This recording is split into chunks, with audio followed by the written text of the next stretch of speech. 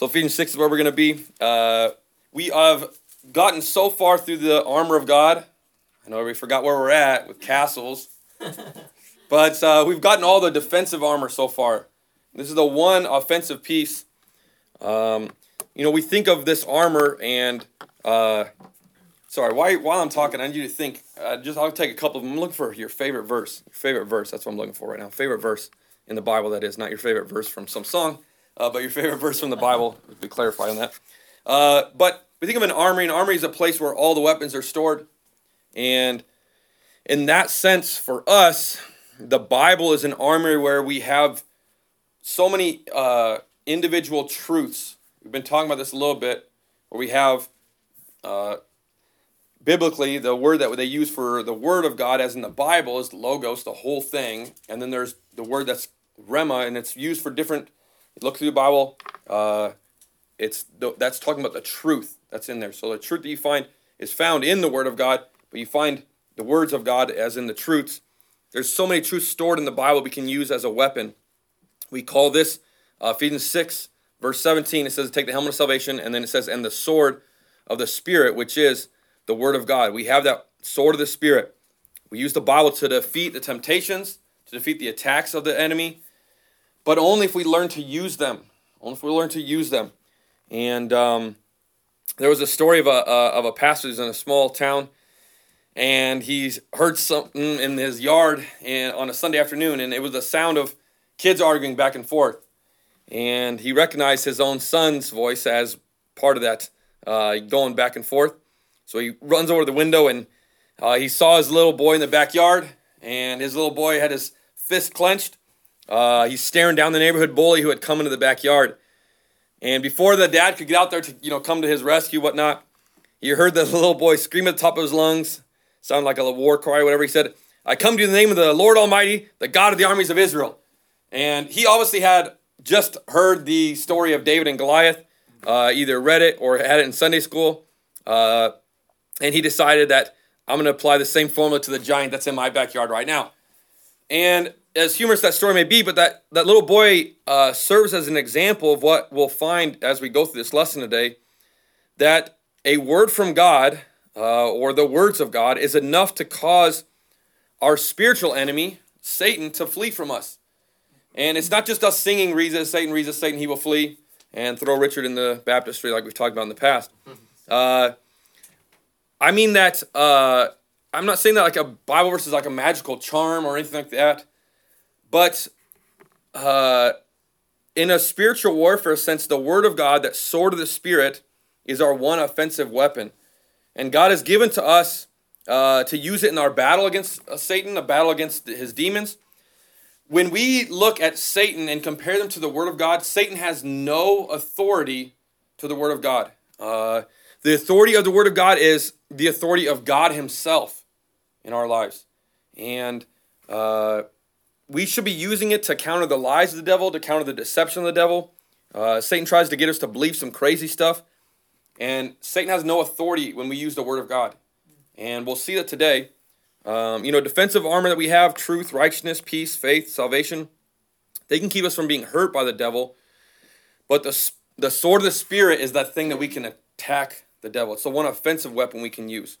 And if you look, I think, Richard, there's the pictures of the sword there, or dagger. I think you missed my quote, but I'm not hating, maybe a little bit. But the word for sword that Paul uses here is not like a broadsword where it'd be a long one. Usually a broadsword you do with two hands. You can think of, I don't know, I'm trying to think some, what do you got? Lord of the Rings. Okay, Lord of the Rings. All right, so a big long sword. This would be like the Hobbit's little thing, all right? I don't know. There we go. Okay, good. It's the same thing, roughly. It was a much shorter sword, sometimes even closer to a dagger, usually between 6 to 18 inches. So you think of a gladiator sword, like you see here, and this is another, I think that was Teddy there again when he's dressing up for the Roman soldiers, but this one's a little shorter than that. And then sometimes they'd have these curved ones, and they would stick it in and twist, anyways, just to get too crazy, but that's the way they did it back in the day. Usually it would have a little, they call it a scabbard. It was a little, like a sheath that they would put it in, right on their hip. But It was used for hand-to-hand combat. It's not used for something far away. This is something when you're right up close with your enemy. And Satan will get close to you. It's going to be something that you're going to have a battle. You'll realize, man, this is the devil trying to get me to do something wrong, or he's trying to discourage me from keep doing right. And that's when we pull out the sword of the Spirit. That's when we pull out this thing. Like I said, understanding what type of sword it is, it's not that big one where you can swing 3-4 feet away. This is when you're close. And the devil will get close to you trying to get you away from God. But this is the same sword that was carried for those who came to arrest Jesus in the garden.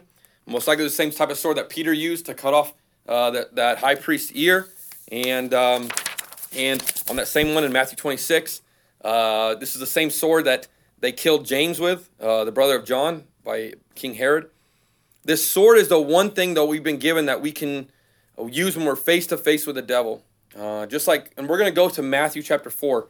This is when we see the devil face to face with Jesus and what Jesus did to use this. And we'll talk about, I want you to go to John first. Go to John first, and then I'll have you go to Matthew after that. Let me pray, and we'll get into this.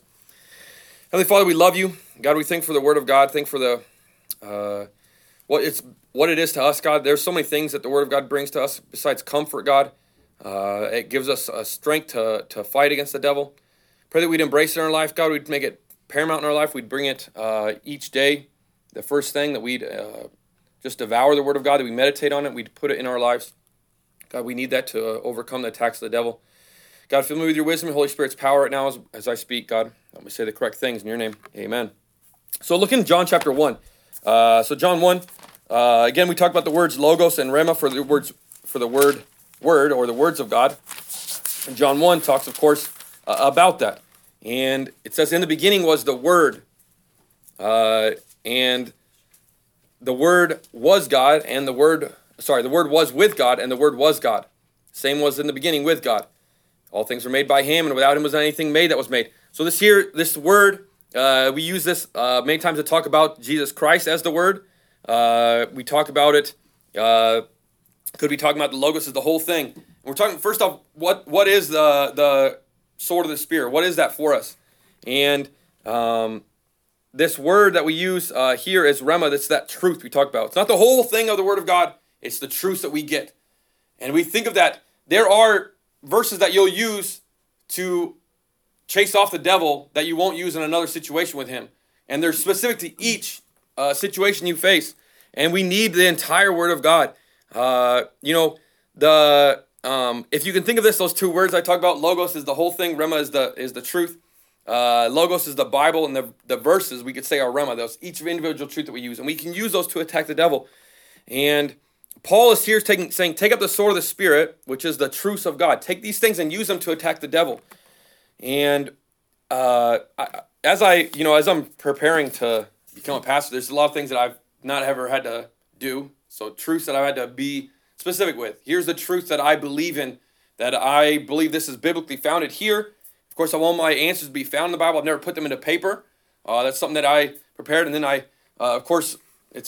just borrowing stuff too. I'm like, all right, let me figure out what this is. Do I believe this truth? Okay, yes, I believe this truth. Here's what the words say. Here's what the truth say.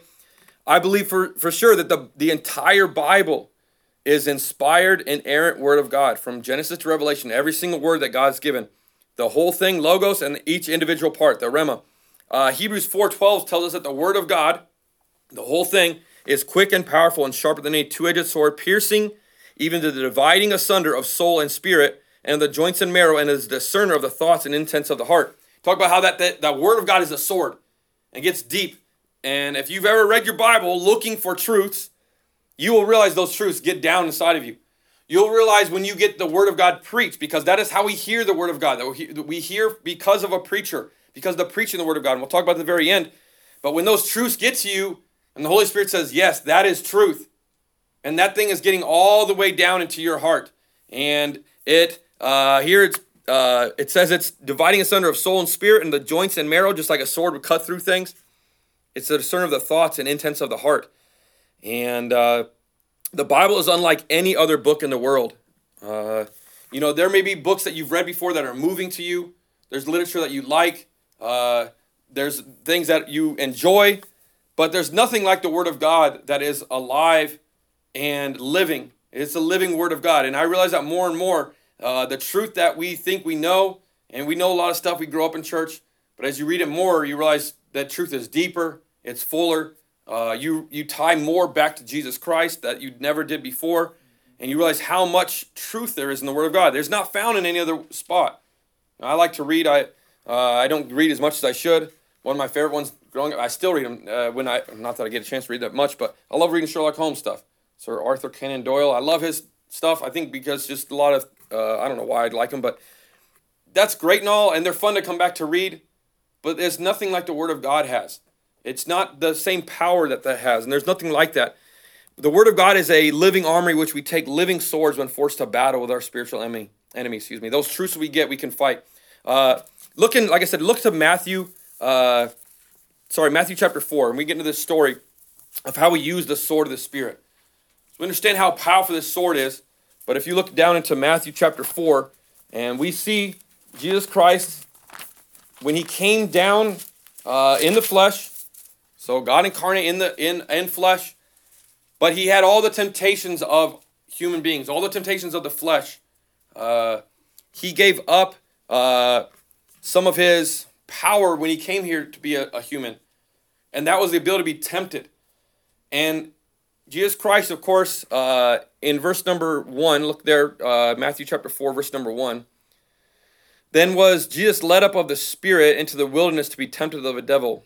So Jesus, of course, if you look here, the Holy Spirit is what leads him to go be tempted by the devil, which is a crazy thing to think about if we really think through that the Spirit, the Holy Spirit's leading him to go face the devil.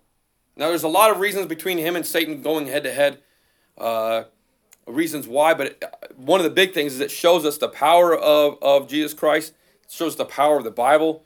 And there's a lot of things in here, but verse number 2, and when he had fasted 40 days and 40 nights, he was afterward and hungered, like any else would be. And as we look through here, there's no better example in the Bible of how to use the sword of Spirit than when he went back and forth with Satan in the wilderness. Jesus turned back all three of Satan's temptations. We'll look at each three and how individual they are. But the way he did them was with truth from the Bible, from the Word of God. And it's not an accident that it was this way. In Matthew 3, Jesus is validated as the God's Son, where he speaks from heaven when Jesus was baptized. And he said, "This is my beloved Son in whom I'm well pleased." Immediately after he gets that validation from God the Father, Satan, of course, is going to say, I'm trying to tempt you. I'm trying to pull you away. I'm going to try to separate you from that title, the Son of God.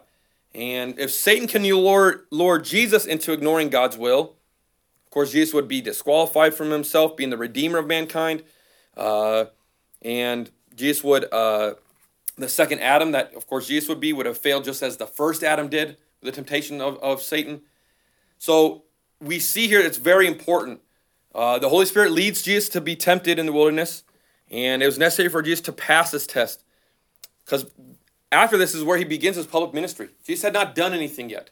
But after this temptation, and after he became the Son of God in Jesus' eye, or God the Father's, so this is my Son, and then he gets proved that, man, I am the Son of God, I overcome the temptation, his ministry starts. So these three temptations that he has are from 1 John 2:16. It says, all things that are in the world, the lust of the flesh, the lust of the eyes, and the pride of life. Talking about these things that are in this world. We see that these are things that Satan has always used to tempt us. If we look back to the Garden of Eden, we think he tempted Adam and Eve. The fruit was pleasing to look at, so there's the lust of the eyes. It was good to eat, there's the flesh, and it would make them like God. That's the pride of life. Three temptations, and if you look through your life, the temptations that Satan is going to throw at you, most likely it's going to be one of those three things. Lust of the flesh, lust of the eyes, and the pride of life. It's going to be something that's going to get you turning away from God. And it may be the things that we like to fulfill with our eyes, and maybe the things that we like to fulfill with our flesh, the things that we enjoy. Not the Holy Spirit enjoys, but we enjoy. Or the pride of life, things that make us feel good about ourselves, or accomplished, or that we've done something. And so look in Matthew chapter 4. We've down in verse number 3. My guy. There we go, Steve-O. Good to see you, man. Look at verse number 3. And when the tempter came to him He said, if thou be the Son of God, command that these stones be made bread. And he answered and said, it is written, man shall not live by bread alone, but by every word that proceedeth out of the mouth of God. God, Jesus Christ, I can imagine him here. Now, he's not physically doing this, but I see this where he's just pulling out the sword. And Satan comes trying to attack him. Well, do this. And Jesus right away, boom, no. And he swipes away with that sword. I think of this as he pulls out. That's just me thinking of this. But he fasted for 40 days. Jesus, of course, was hungry. If you've ever fasted, took part in this 90 days, not that anybody fasts for the 90 or 70 days, excuse me. That'd be weird if you did. You'd probably be dead if you fast for 70 days. Though I don't know, with the Holy Spirit's power, you could do it, right? I know. So the KJV fasting that Brother Fisher talked about, water only. Okay. But if you ever fasted, man, that when you're done with that fast, you're starving. You're hungry. And of course, during your fast, everything looks good. You want to eat everything you see in sight. And then, of course, whenever you fast, someone always brings you a gift of some kind. Like, look at this nice, good food I just made for you. Like, no, I'm fasting right now. Like, and that's the temptation of the devil right there. You get out of my face, devil. All right. But Jesus, of course, is hungry. Satan tempts him with that. He says, if you can turn these stones into bread, you can relieve your hunger. Satan is saying, if you're indeed the Son of God, there's no reason you should be hungry. Use your power that you have. Turn those stones into bread. Create some bread for yourself. What could be wrong with that? The point of the temptation was to get Jesus to act independently of the Father, to do what he wanted instead of what the Father wanted for him. Satan said, work a miracle for your own good. This was not working a miracle, and Jesus would work miracles. All those miracles, though, were pointing back to the power of his Father. Here, this would not. This would just be for my own good. But Jesus came to earth to serve, not to be served, as it says in Mark 10. He came to earth to do the Father's will, not his own, like it says in John 6. On the night of his arrest, Jesus would have been called he could have called more than 12 legions of angels to free him, but he didn't. It was the Father's will. No faithful and acts of his Father. Jesus and negated his role as if he had stones. Complete rich in history, just before it even got started, if he had yielded to that temptation. So Jesus answered Satan, it is written, man should not live by bread alone, but by every word that proceeds out of the mouth of God. Here he's quoting Deuteronomy 8. I mentioned the other day, our life depends on how we knew Deuteronomy, how well we battle the devil with Deuteronomy. I know that's probably not that message from Deuteronomy, but here Jesus used Deuteronomy to quote to the devil. He pulled out the sword from Deuteronomy to defeat the first temptation, the lust of the flesh. You see temptation number 2, look in verse 5. Then the devil gets up into a whole city and nothing a pickle of the people. It's very difficult. You see it'd be a backstairs in this says Jerusalem where there's a big I can think of them. But either way, there was a big lookout tower. I don't know. It was not there's a word and I can't think of it, but parapet. No. Either way, it would look, actually you couldn't see the valley where they're at in Jerusalem, but up on top of there you could see it and you could have a better view of everything. That's where he took him. And he said unto him, if thou be the Son of God, cast thyself down, for it is written, he shall give his angels charge concerning thee, and in their hands they shall bear thee up, lest at any time thou shalt dash thy foot against a stone. Jesus said unto him, it is written again. Bro, come on, man. Don't you know I know the Bible? It's written again right here. Thou shalt not tempt the Lord thy God. Undeterred from that first temptation being pushed away, Satan begins to appeal to Jesus' sonship, or his life as a son of God. Take him to the pinnacle. If you're the Son of God, if you actually are who Jesus just affirmed you as, you could throw yourself down. Or if you're the Son of God, you could do it, right? And he said, let the angels catch you before you even hit the ground below. There was a tradition and there's a rabbinic tradition in Jesus' time from rabbis that said that the Messiah would come to deliver Jews from their oppressors, that he would come from the pinnacle or from the top of the temple into the temple courts. So if Jesus jumped from the pinnacle and landed unhurt, he would be proven to be the Messiah, of course, in the terms of the tradition believed by the Jews. Jesus said, I'm not acting, again, independently of my Father. I'm doing what God wants me to do, God the Father. Just like the first temptation, Satan's trying to get him to, he said, well, you can do it, let the angels catch you. This is, again, Satan, who knows the word of God. Satan's quoting Psalms 91. Talks about, hey, dash thy foot against a rock. But he's misquoting that. It's not talking about Jesus. He's talking about how we can be that way. Let God prove that you are his son by protecting your life. But this would have made Jesus look like he's testing the Father. The Father had not told Jesus to jump off the temple. It would be presumptuous for Jesus to say that God would save me. So Jesus pulls out another sword, this time from Deuteronomy 6, which says, thou shalt not tempt the Lord thy God. This was the temptation of the lust of the eyes. a chance for Jesus to show off in the eyes of the Jewish people. Important lesson here. It's biblical to believe in miracles, but it's not biblical to schedule them based on our desires. Here is a miracle that would have happened. I think that God the Father probably would have protected him. I don't know that. But here is demanding that it happens right now. We ought to believe in miracles. We ought to believe that God will do great things, but not demanding that he can do right now. It's important to note, since you did say scripture in the first nation and used scripture in the second, Satan said, "Oh, you're trying to scripture. I got your first down. The angels attack. Do it. You're the son of God. Do it. Do it, bro." He's trying to just get him riled up. He's going to use the Satan knows the Bible and will twist it. He'll take it out of context, just like he did with Eve. He said, "Oh, did God really say this? God will do it with you. God really say this in the Bible? No, come on." And he'll try this thing, getting us from use the word of God. Verse number 10. The devil taketh from doing eating him out, showeth him the king of the world, the Lord, and send to him all these like thee, fall and worship.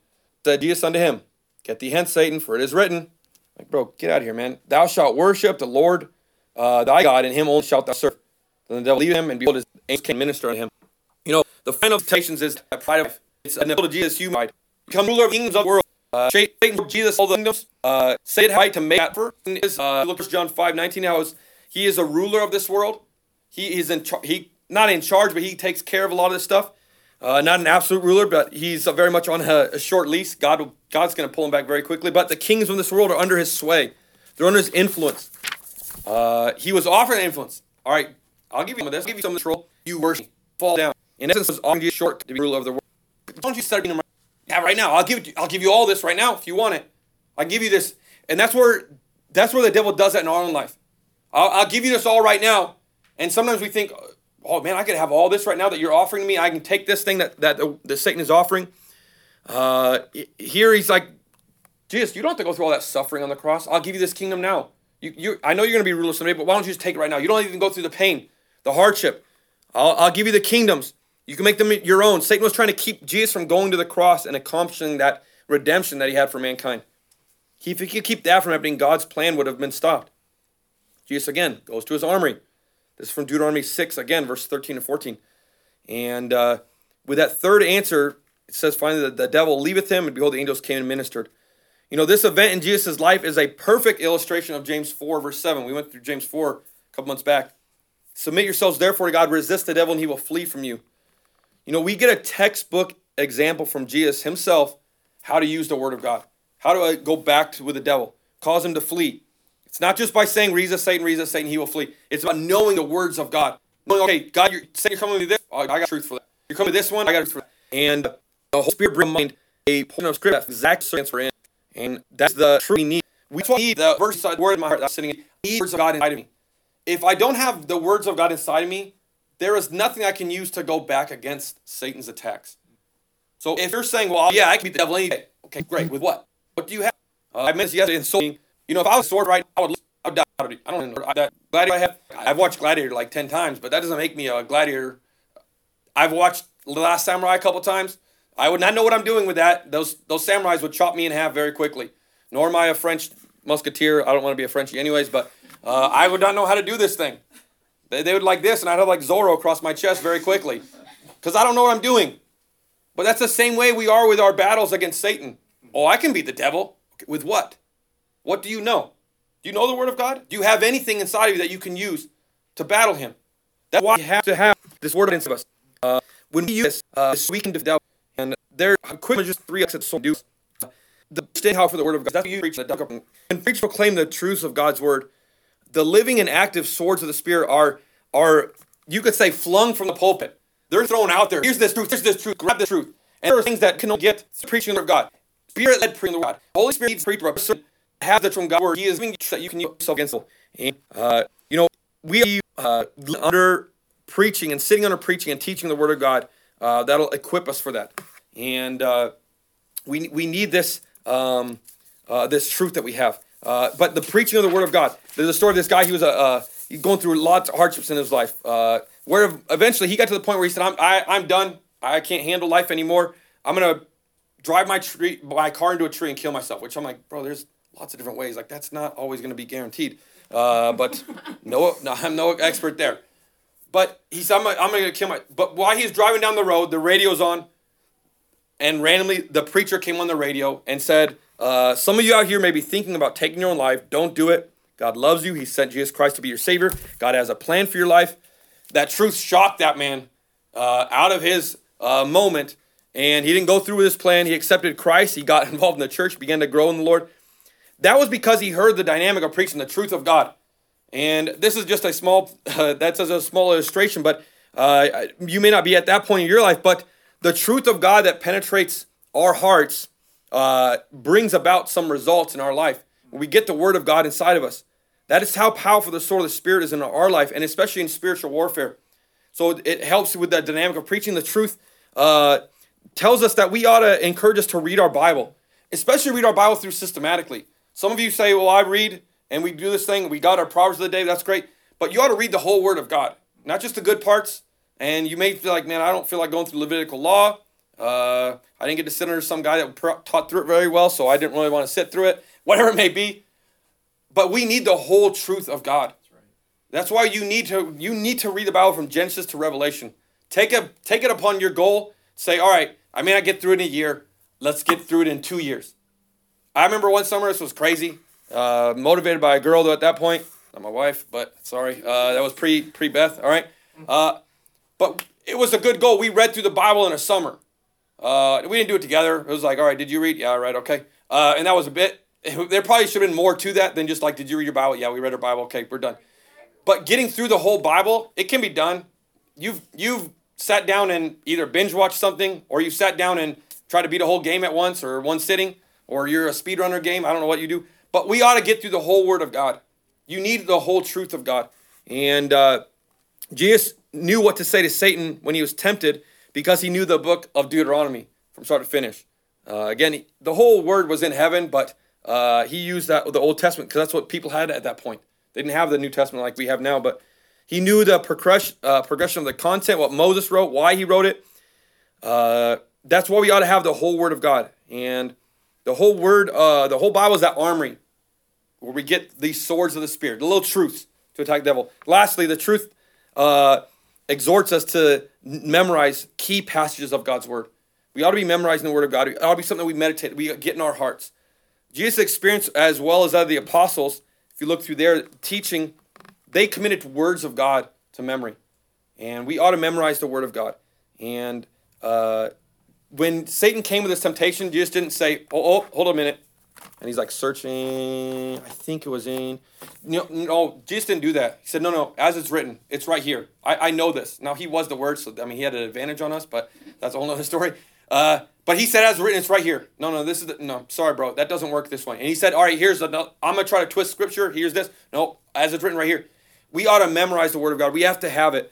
I have found that I'm rarely tempted by Satan when I'm reading my Bible. In the morning, I'm reading my Bible. Satan doesn't come with temptations there. Satan comes when I'm away from the Word of God. When I don't have it in front of me. And temptations come when I'm away from the Word and forced to rely on the verse that I have committed to memory. And that's when you come to memory, you get verses, walk in the Spirit, and you shall not fulfill the lust of the flesh. Mortify therefore your bodies. That's when we get to those verses that are committed to memory. We must have the Word of God committed to memory so that the Holy Spirit can bring those verses to mind. The Holy Spirit has nothing to grab if there's nothing in there. Like I said, if someone came in right now with a sword, I would be like, yeah, throw this box of Pictionary things at you. I have to have something. When Satan comes, I have to have something to attack him back with. If you don't have the Word of God inside you, the truth of God is the sword of the Spirit. But only if it becomes part of your life. Only if you bring it inside of you. And